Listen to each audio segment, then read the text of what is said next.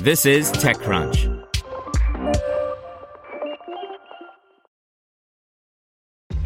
This episode is brought to you by ShipStation. You know, some things take a lot of work, like sending little robots to far-off distant planets. And just as that's challenging, so too is running a successful e-commerce business, especially when there's so much to do. So I want to introduce you all to ShipStation. Now, I love using ShipStation because of its easy-to-use dashboard, which makes managing orders and printing labels a breeze and super smooth. Oh, and the customer service is just out of this world.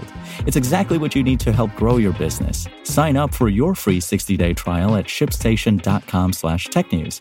That's shipstation.com/technews. Have you checked on your IT team lately? 2020 was rough for them. Ransomware, work from home, cloud migrations. It didn't stop. It's a good time to give them a new resource, IT Pro TV. They can learn new skills and have a reliable, searchable knowledge base, all online and on demand.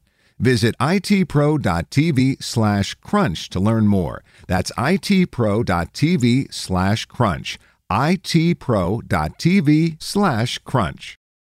M1 Finance raises another rapid-fire round after scaling its AUM to more than $3.5 billion.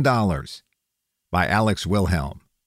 Months after raising a Series C worth $45 million, Chicago-based M1 Finance announced a new round of capital today. A Series D, the new $75 million investment, was led by Coatue, with two prior investors, Left Lane Capital and Clocktower Technology Ventures, also taking part.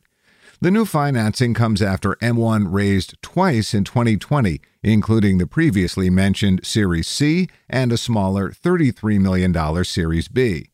While rapid-fire fundraising has become increasingly common in recent years, M1 Finance's recent capital accretion remains notable for its pace and scale. And as the company has been comparatively free with both growth metrics and notes about its long-term business model, TechCrunch has been able to keep tabs on its expansion over the past few quarters. M1 Finance's growth. In February of 2020, M1 announced it had reached the $1 billion Assets Under Management AUM mark after starting the year at $800 million. At the time, the company's CEO Brian Barnes told TechCrunch that his company was targeting to generate revenues of around 1% of consumer AUM. That provided a good toehold into tracking how quickly the startup was scaling its revenues as it grew its asset base. In June of 2020, the company announced its Series B and a new AUM milestone, $1.45 billion. That was something akin to 50% growth in less than half a year. Not bad. When M1 Finance raised its Series C later that year, it had scaled to $2 billion in AUM. That was double its earlier year tally and was big enough to secure more of our attention. Then in January of 2021, the company announced $3 billion in AUM. As you can quickly math out, 1% of $3 billion is $30 million in yearly income, provided that M1 is hitting its revenue goals. Today, as part of its Series D, the company announced it's reached $3.5 billion in AUM. How did it manage such quick growth, adding $500 million in AUM in just a few months? According to Barnes, partially due to an expanding product mix. The startup added a cash management product in early 2019. That service has reached hundreds of millions of dollars in assets, the CEO said. The company's borrowing product has also seen rapid growth, quadrupling as a percentage of assets in the last year, he added. AUM expansion has also been driven in part by the company's user base. Barnes told TechCrunch that his company has around 500,000 funded accounts, a growing tally that has helped with word-of-mouth marketing in recent quarters. And finally, AUM growth has come from existing user cohorts adding more capital to their M1 accounts over time, the CEO said. Of course, the company is not the only service in the savings, investing, and spending spaces that has seen growth in the last year. Robinhood and Public have done well on the investing side of things, and Chime has scaled quickly in the spending and saving markets.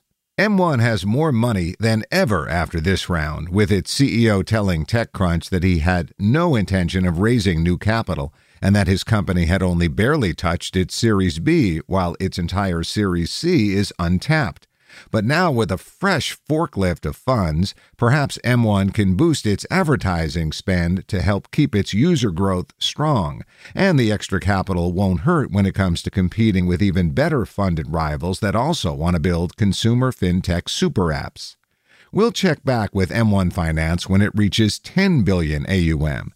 Its CEO thinks the company could reach double-digit billions of AUM by the end of the year or early 2022. Let's see how fast it reaches that next milestone. Want to learn how you can make smarter decisions with your money? Well, I've got the podcast for you. I'm Sean Piles, and I host NerdWallet's Smart Money Podcast.